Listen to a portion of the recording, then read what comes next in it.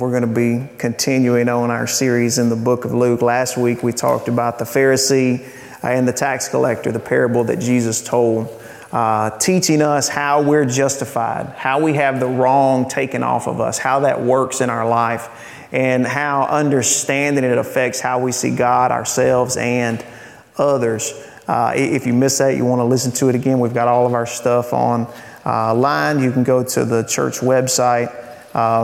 And it's also on Apple Podcasts. Andrew and Heather do a great job of making sure we stay updated there. So if you miss, or again, you just want to chew on it a little bit more. But we're going to be continuing on that today in talking about what has our heart.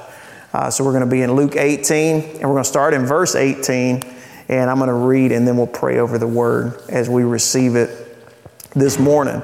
It says starting in verse 18, chapter 18 of the book of Luke, once a religious leader asked Jesus this question, "Good teacher, what should I do to inherit eternal life?" "Why do you call me good?" Jesus asked him. "Only God is truly good. But to answer your question, you know the commandments. You must not commit adultery. You must not murder. You must not steal. You must not testify falsely, and honor your father and mother."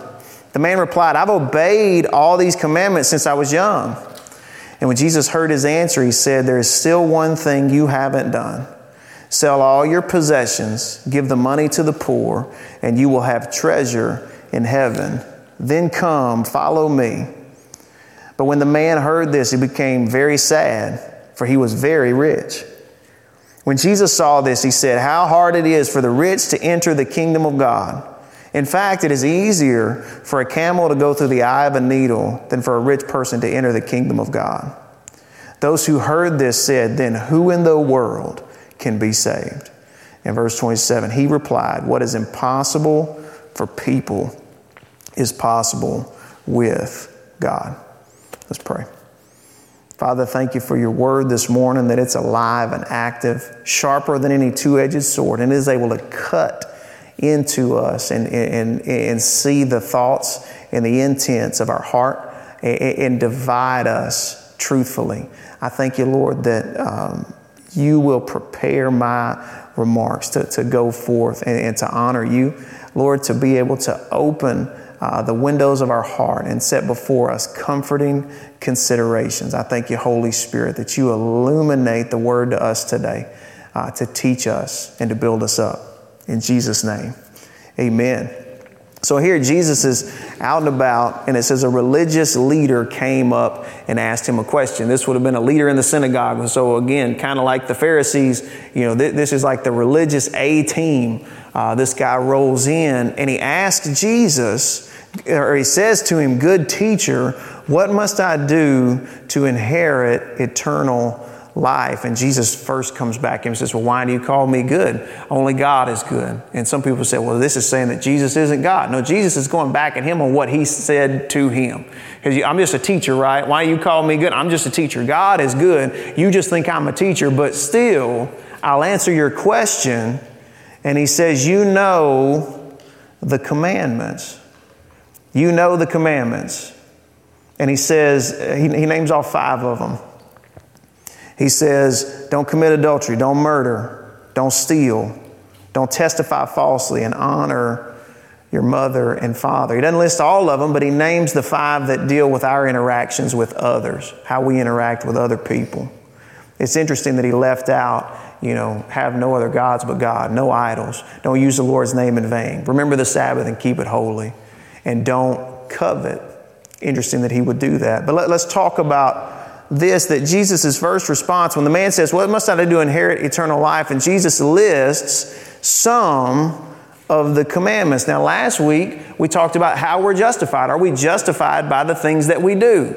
No. Scripture says in Romans that no man can be justified by the works of the law, by keeping what's commanded in the law. None of us will be justified that way. We're saved by grace through faith and not of works, lest any man should boast. So is Jesus changing that? Is he going about this the wrong way, or is he going at something else here? And I'll show you what he's doing. He's going at this man's heart. He names off these 5 commandments. He said, you know the commandments. What about those? And the man says, well, I've been doing those since I was little. I've been following those since I was young. So I checked the box.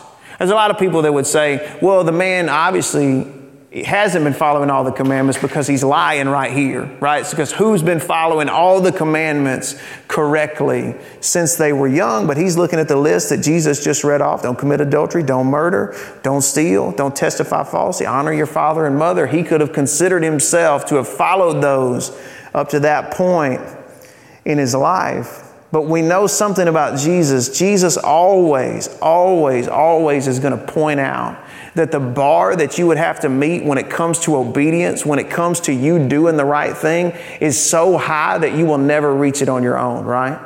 Remember what he said when he told him, you say don't murder people, but I say, have you even thought about it? You say don't commit adultery, but I'm asking you, have you ever even considered it in your heart? Because if you have, you're just as guilty as the ones who have carried it out. Again, he raises the bar so high on obedience that we can never reach it, that we could never be justified by the works of the law. And he does the same thing with the man here, and it's going to testify back to Romans 3, no one is justified by the works of the law. He's going to come back to him and raise the bar past what the man expected. And we should also mention, before we step further in this, Mark's gospel also writes about this, and he's emphatic when he points out that Jesus loved this man. He had compassion for this man. Jesus isn't being snarky. He's not being, ugly to this guy. He loves this person that's come to him and asked him about eternal life. He cares about his heart. And so it's important that we remember that as we're reading through this. He loves him. He has compassion, but he refuses to lower the bar. And so he's going to present a test and say, okay, well, you're obedient. You obey everything. Will you obey this? And in verse 22, he says, there's still one thing you haven't done. Sell all your possessions and give the money to the poor, and you will have treasure in heaven. Then come and follow me. Now, this is one of those oh my type of deals, right? Like, is Jesus going to make me give away everything that I have? Like, there are going to be buckets in the back where we just have to turn over all of our stuff. Is this prescriptive? In other words, is this telling everyone what to do all the time? And no, obviously not, because we use the rest of Scripture. So I'm going to get that cleared out of the way first. Everybody go, okay, and you can listen to the rest. But two examples. We always use Scripture to interpret Scripture. Remember, Jesus would go and stay at the house of Lazarus and Mary and Martha, right? When he was in Bethany, that's where he would stay. And he stayed there multiple times. And we don't have a record of him going there the second time and going, I can't believe y'all still have this house. You haven't sold it and given it to the poor yet. Y'all are just hell-bound. I thought you were listening. Right? He doesn't say that. He goes and he stays with them. And then there's the account of him being there when people are bringing their offerings and people are coming and making a big show of how much they're giving. Right? And then the little widow lady comes and gives 2 mites, like the smallest amount anyone could give. And Jesus said she gave more than all because she gave all that she had. He didn't say, I'd like to ring the bell for this lady because she just got eternal life because she gave away everything that she had. So if it's not prescriptive and not for everyone all the time, then we still can learn something from it. It's still powerful in our life. He tells this man, sell it all and come and follow me, which is an invitation to be like the 12, the disciples that have already been called, Peter, Andrew, Matthew, Mark, James, John, the disciples. Come and be a part of this kingdom expedition and exhibition that's going on. Again, a big time invitation. And then we get to verse 23 and it's tragic because it says, when the man heard this, when he heard Jesus say this, he became very sad, for he was very rich. And in Mark's gospel, it tells us that the man actually walked away sad because he had many possessions. And so why did he came to Jesus with a question, and Jesus gave him the answer for him, and then he got sad and he walked away. Why? Why? Because he could picture himself being happy with Jesus and his stuff. I can picture myself being happy with all the things that I have and you.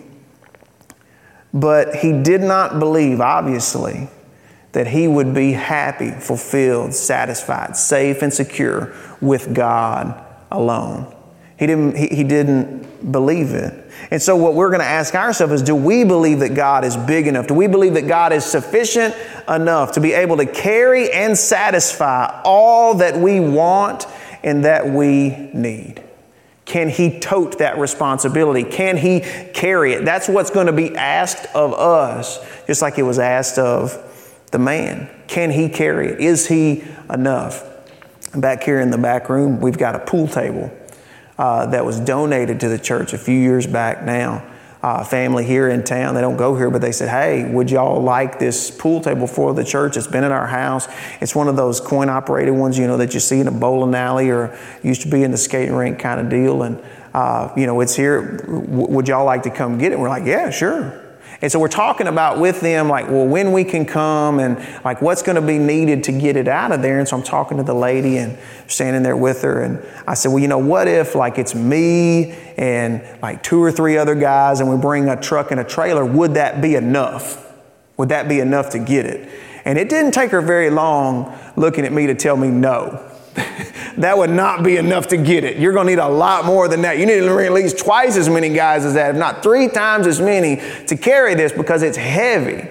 So she looked at me and what I was saying, it was like, no, I understand the weight that we're talking about. And I'm looking at you and what you've said you're going to bring. And I can tell you that it's not going to be enough. And I had been sized up and measured and quickly decided no. And you know what? She was right. We needed a bunch more people, and we still probably could have used a few more. It was heavy. So it'll never be moved in one piece probably out of that room. We'll have to take it out in pieces. But that's essentially what this man, and again, this man's a religious man. He's a good man. I mean, he's doing the right things in his life, and he's got, he's somehow accumulated wealth and riches, obviously through honest means, because he said he'd been following the law. Right? But this is what he had basically told Jesus, is that you're not enough. You're not enough to carry me, satisfy me, to hold me. You're not enough. He measured Jesus and he didn't see him as being enough. Now, quick point here. This does away with our argument. We say in our own mind a lot, well, if I had just been there, if I could have just seen Jesus, if I could have seen the miracles, if I could have heard him teach, I would have never doubted. If I saw him walk on the water, if I saw him raise from the, if I saw any of these things, if Jesus appeared before me and told me to do it, I would obey fearlessly for the rest of my life. We think that in our heart, don't we? We kind of think, well, if I had seen it, then I would have believed. And this Scripture proves that is a lie. Scripture determines that is a lie, because these men and women, and of course they're no different from us, saw the things that Jesus did, heard the things that Jesus said, and yet many of them still didn't believe. This man was standing in front of Jesus Christ, the Son of God, the one who through him all things were created. Everything that was made through him. And the Scripture says in Colossians that it's in him that all things consist. He holds it all together. He's standing in front of that Jesus, and he walked away. Jesus told him exactly what he needed to hear. He went with precision right to his heart, cut him deep, all the way to his heart, exactly what he needed to hear, opened a wound and was ready there to heal it. And the man's view of Christ was so small that he chose something that is ridiculously less than Jesus. Ridiculously less than Jesus. And it pointed out, Jesus covered the first or 5 of the commandments. Don't steal, don't murder, don't commit adultery, honor your mother and father, don't lie. He covered those in his conversation, and it seemed like he was leaving out the other ones, but he pointed them out in his question to the man. Well, would you sell all that you have and come and follow me? Because it says, you shall have no other gods before God, right? And you won't worship idols. That was another one that he didn't name explicitly, but that comes out in his statement. And that you won't covet. You won't want things that aren't yours. And so it pointed out that there was some idolatry in this man's life, that he wanted these false things more than he wanted Christ, and then he walked away. Right in front of Jesus, hearing exactly what he needed to hear, cut him right to the heart, and he walked away. And that's terrifying, right? To see that be able to happen in a heart and in a life. But we can see it. We can see how the subtle drift in our own hearts can happen just like that if we look close enough. And I'll give you an example.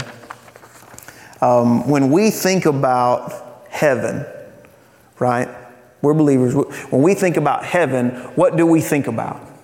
We think about all kinds of things. We think about getting to see loved ones that have died. We think about it always being light. We think about never aging and no evil and no sin and no crying, no pain, no problems, right? Just all the food must taste great. It's just beautiful. Mansions in the sky. We think about all these things and all the examples that we see in movies and television, mostly, especially when they're secular, when they're not made with, a Christian worldview. When we see these views of the afterlife, they normally deal with all of those things. You normally see all those things in there. People are always young and never tired and all of these great things, but there's always something missing.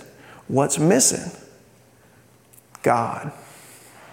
God is what's missing in most of these imaginings of heaven, especially in media. They either leave God out completely, or he's so far in the background that they might as well have left him out.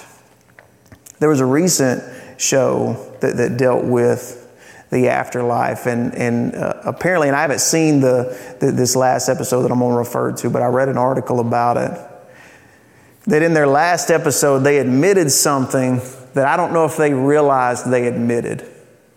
They pointed out something that I don't know if they realized what they were pointing out. But they crafted, again, one of these imaginary heavens, these afterlives where we go to, where everything's great. Eat whatever you want. Go wherever you want. You can travel. It's going to be amazing. Everybody looks great, feels great, acts great all the time for eternity.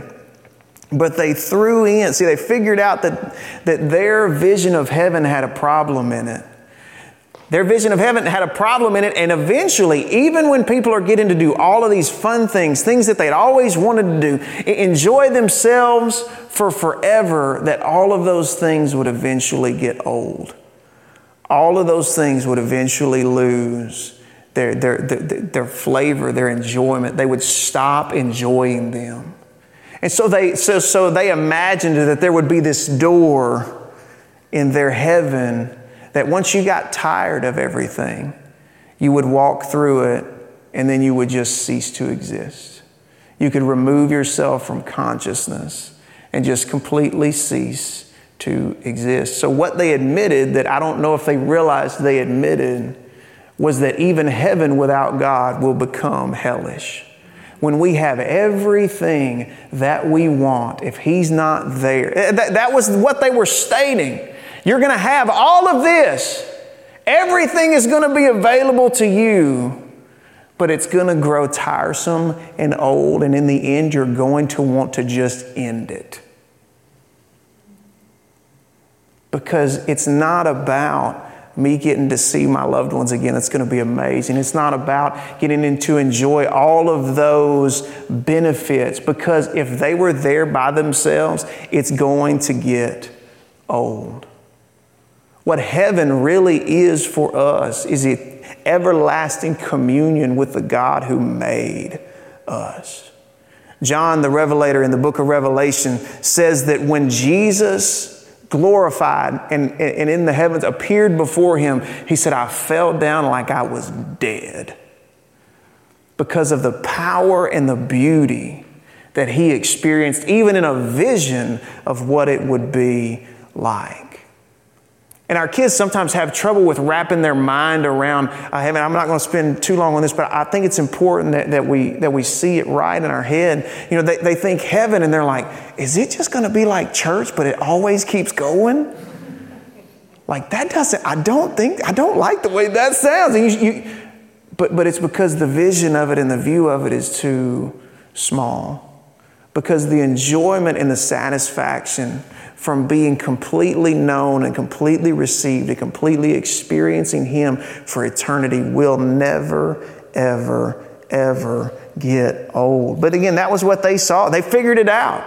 Eternity without God is hell, regardless of how cool it sounds, how many benefits there are. Because I guess there's only so many times you can go eat a picnic lunch with your great-grandfather on the top of Mount Everest before in eternity it wears thin. So that's a heart test for us, is would we want heaven if Jesus wasn't there? If God wasn't in heaven, but everything else was, would we want it? That's a little heart test for us, because if we have everything but not him, we have nothing. Jesus said that himself. What does it profit a man if he gains the whole world and loses his soul? So, if you've been around for me for a little bit, you've heard me say this a lot, and it's because it's always true, and it's because I know I need to keep hearing it, and I believe it's something we need to wrap our heads around. Whatever it is that we're chasing, whatever it is, even if we caught it twice and got to keep it forever, if it's not him, it's not going to be enough. We have these things set out before us in life. And obviously progress is good, but what I'm talking about is chasing things or situations or standing, thinking that that's going to finally put us to right. That once I get there, maybe once I get to this age, or once I get that promotion, or once I start making that much, once I get this behind me, once I get that behind me, then I'm going to be happy and fulfilled and secure, and I'm going to feel safe. And it's just not true. Again, whatever you're chasing, if you caught it twice and kept it for eternity, it still wouldn't be enough if it's not him. Again, we progress, we mature, we want to do better, we want to grow, we want to experience things in this life, but we should never think that it's going to do something for us that it can't do. Jesus stood in front of this man, loved him, had compassion on him, and he called him. He said, come, follow me. But there's one thing that's holding you back. And he cut him straight to the heart, ready to heal him, ready to say, and he did this with others. He called Matthew, the tax collector, would have been a rich man too. He called him and said, leave all that and come with me. He was like, here I come. But this man couldn't do it. It said he was sad because something else had his heart. And if you think about it, it's really silly that we would think that more of something that already hasn't made us feel the way we want to feel is going to finally do it, right? Well, I mean, money really hadn't done it for me so far, but maybe it's because I don't have enough of it. If I just got a lot more, then it would do it. That's just silly. It doesn't work like that. If I just had a lot more, then I would feel fine. Then I would be safe. Then everything would be okay. And it's just a lie of our heart to keep chasing the wrong thing. That something that already hasn't made us perfect is going to make us perfect if we have more of it. Remember, this man came to Jesus asking a question, which tells me he didn't feel complete. We know that he was a religious man, an obedient man. He was a man who did good things. He was a good man. He was probably a good, if he was married, he was a good husband. If he was a dad, he was a good father because he was doing the right things. And he was a rich man. He had a lot of stuff. Said he had a whole bunch of stuff, and yet he still came to Jesus and said, this isn't doing it. What must I do? to inherit eternal life, all of his riches and all of his obedience, and he still lacked. There was still something missing, and standing in front of Jesus, who was the only one who could actually satisfy those longings of his heart and of his soul, he received the call, "Follow me. Lay down your love for your riches." But he couldn't. He walked away. He walked away. And then Jesus, after this happened, and this was probably a pretty startling situation, because we don't have it recorded that Jesus said this to anybody else. So the disciples are like, is this something new? Like, if this is what's going to happen from now, what is going on? And Jesus said something that's confused some people. Hopefully it hasn't confused you. If it has, maybe we'll clear it up today. In verse 24, he said, "How hard it is for the rich to enter the kingdom of God. In fact, it's easier for a camel to go through the eye of a needle than for a rich person to enter the kingdom of God." He said, how hard it is. And he uses this example of a camel going through the eye of a needle. Now, there's been some speculation that, what was he talking about? Did he mean like a literal camel and a literal eye of a needle? Somebody said that there's a gate in Israel that's really small, and if a camel's going to go through it, it's got to like get down on its knees and kind of go through on its knees. And I was like, well, that's pretty symbolic, but I really feel like he's trying to point out that it would be impossible. Not would be hard, would be difficult. You'd have to humble yourself. He says here in a minute the word impossible. So I have to believe he means it literally. It would be impossible for a rich man to go into heaven, just like it would be for a camel to pass through the eye of a needle. Just a little bitty tiny eye of a needle that I can't even really see. And so the disciples feel the weight of what he says. They're like, then who in the world can be saved? You know, they see this guy come up. They probably knew him, right? These towns weren't just huge, and this guy was rich and a religious leader, so they probably knew who he was. It was like, oh, here comes Jimmy. He's going to talk to Jesus. Did you hear what Jesus told Jimmy? If Jimmy can't get in, what hope do we have? He's obeyed a lot better than I have. He's blessed. Look at him. Look at all the riches he has. God has blessed him. If he's not getting in, Jesus, who's getting in? Who in the world can be saved? Again, if these are the requirements and this guy's precluded, if he's left out, what does that mean for me? What hope do we have? And Jesus in verse 27 says, what is impossible for people is possible with God. And that's why I believe he meant it's literally impossible for a rich man to get into heaven. It's impossible. And they're like, well, what good is this? What's even going to happen now? We're all just doomed. And he says, but what's impossible for you is possible with God. What's impossible with you, that's the good news of the gospel. The weight of impossible sitting on our shoulders, that we feel as early as we can feel anything, we feel that I just don't know if I'm ever going to be able to be what I'm supposed to be. And if we try really hard, we find out that we never can reach it on our own. But the gospel is we feel the weight of that impossible, and but there is one who can lift it. He said God is able to do the impossible. See, the rich young ruler had judged Jesus as insufficient to carry all that he was, and he walked away. You can't fill it, Jesus. I was hoping that you could, but obviously you can't, because you want me to lose stuff. I'm trying to get more stuff. You're trying to get me to lose stuff. He saw it as impossible and didn't see God as being able to lift it. But just think about the weight of impossible, right? So the children of Israel, when they were coming out of Egypt, they've been delivered by God. God delivered a group of people, defeated a whole nation without even lifting a sword, one of the strongest nations in the world at that time. And they're coming out of there. And then Pharaoh has a relapse and like, no, I want to go get them. I'm going to go get them and bring them back. And so they've got him and his guys chasing them down from behind. And on the other side, they see the Red Sea. It's like, well, what we do? We got the Red Sea over here. No way we're swimming across this. This is death this way. We can't go back this way. That big cloud of dust is a whole bunch of chariots just coming to run us down. We're dead. We have no hope. It is impossible. And then God made a way where there seemed to be no way. He opened up impossible where they were able to walk through to the other side. When we're talking about this, what I want is for my view of Him to increase, that He is big enough for me to trust Him to do what He said He could and would do. That He's big enough to satisfy our hearts, not just now, but for all of eternity. Something that we have trouble wrapping our minds around, and yet He's able to do it and not be exhausted by it. So when we come to Him, when we're following Him, when we're a follower of Christ, we can expect some heart punches like this guy got. He's going to come to us and go, this has got to go. This has got to be moved out of the way. And when He does that, when He points out things in us, it hurts. It hurt this man. But the problem was, in His hurt, He walked away from the only one who could heal him.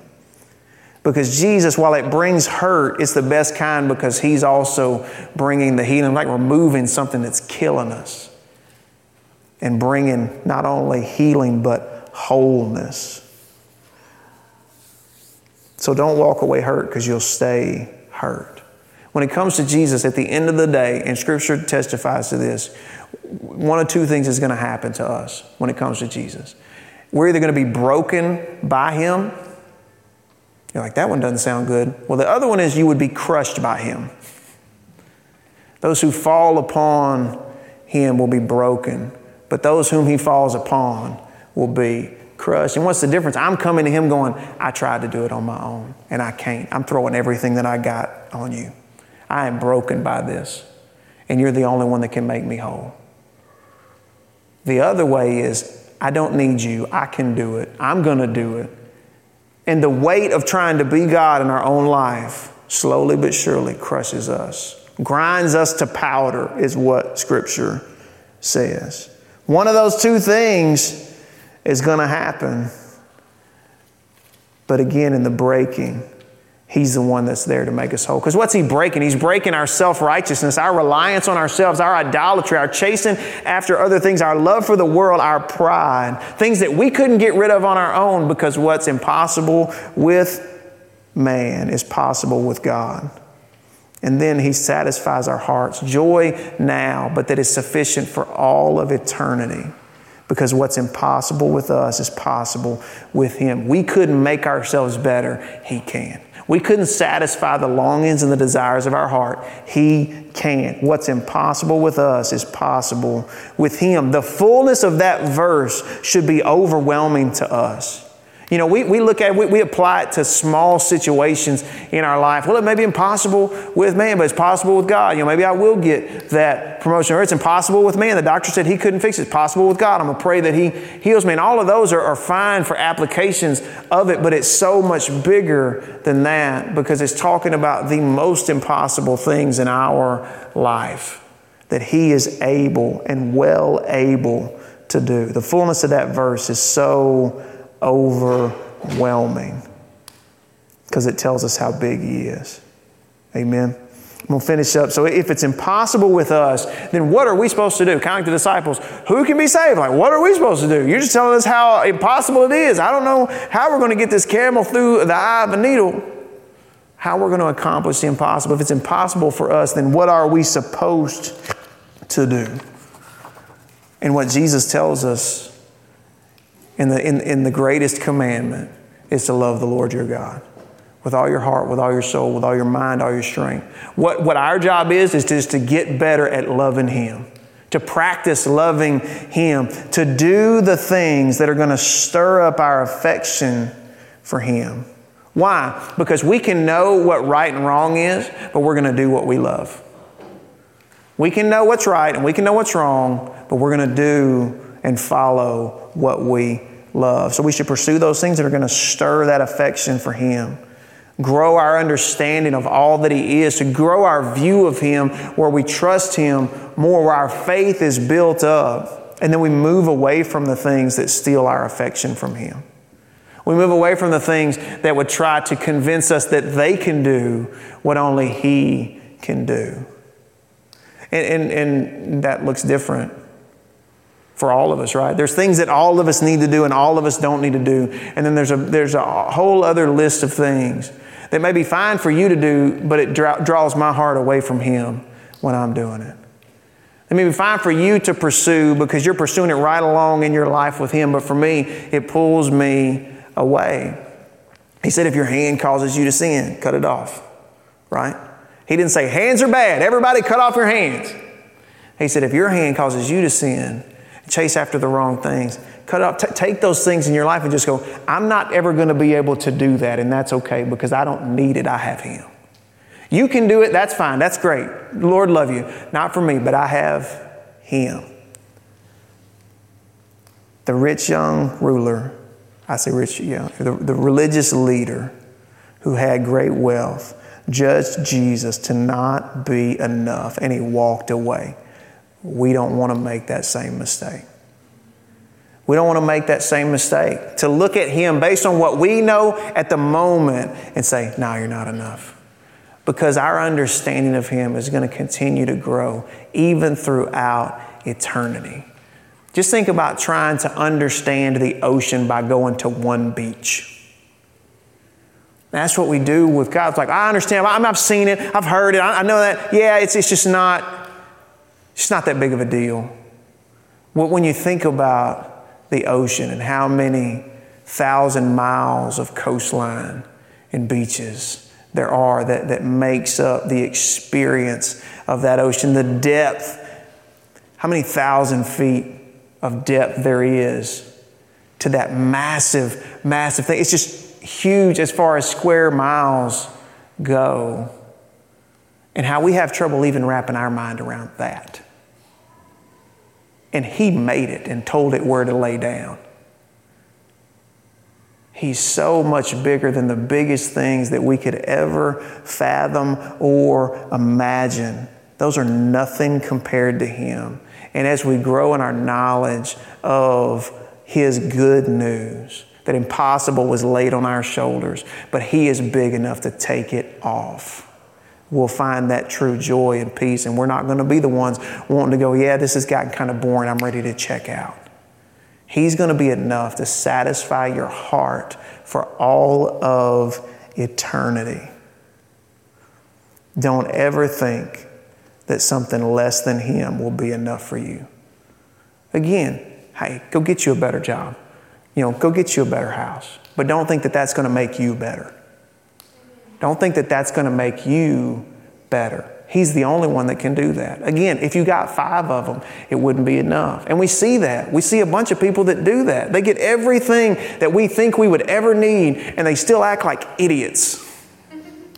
And it's terrible, and their life falls apart, and we're like, you got $1 gazillion, man. Why are you sad? Why? You see that? You see that our heart is lied to. So, well, if you just had more, you'd be happier. And if you're not happy with what you have right now in Him, you're not going to be happy if times 10, times 100, times 1,000. It's proven, and we're silly to think anything otherwise. Because it's there. Don't ever think that anything less than Him will be enough for you. And feel the weight of that impossible. My satisfaction for forever, my validation for forever, my security for forever. I lose my keys sometimes. I'm shot. It's impossible.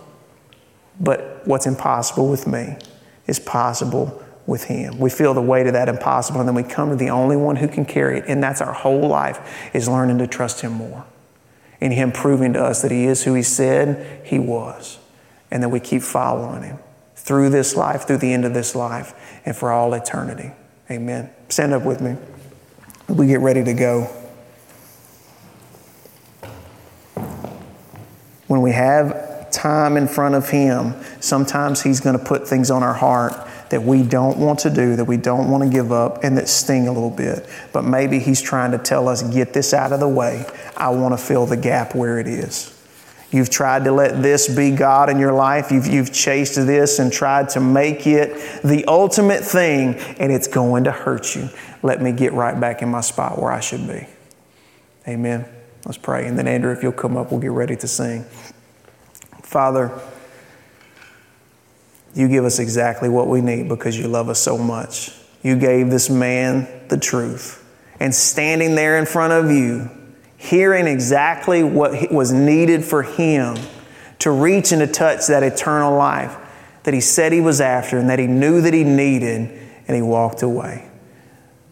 God, I pray that we'll see you as big enough to trust, big enough to tote all that is us and not be worn out by it. That you not only love us enough to do it, but you're capable to do it and to do it for forever. God, that as we pursue you, our view of you will grow. And all the other things that we thought were promising, all the other things that we thought would satisfy, all the other things that we thought would make us right will fall away. And we will put all of that weight on the shoulders of the only one who can carry it. We know that we can trust you.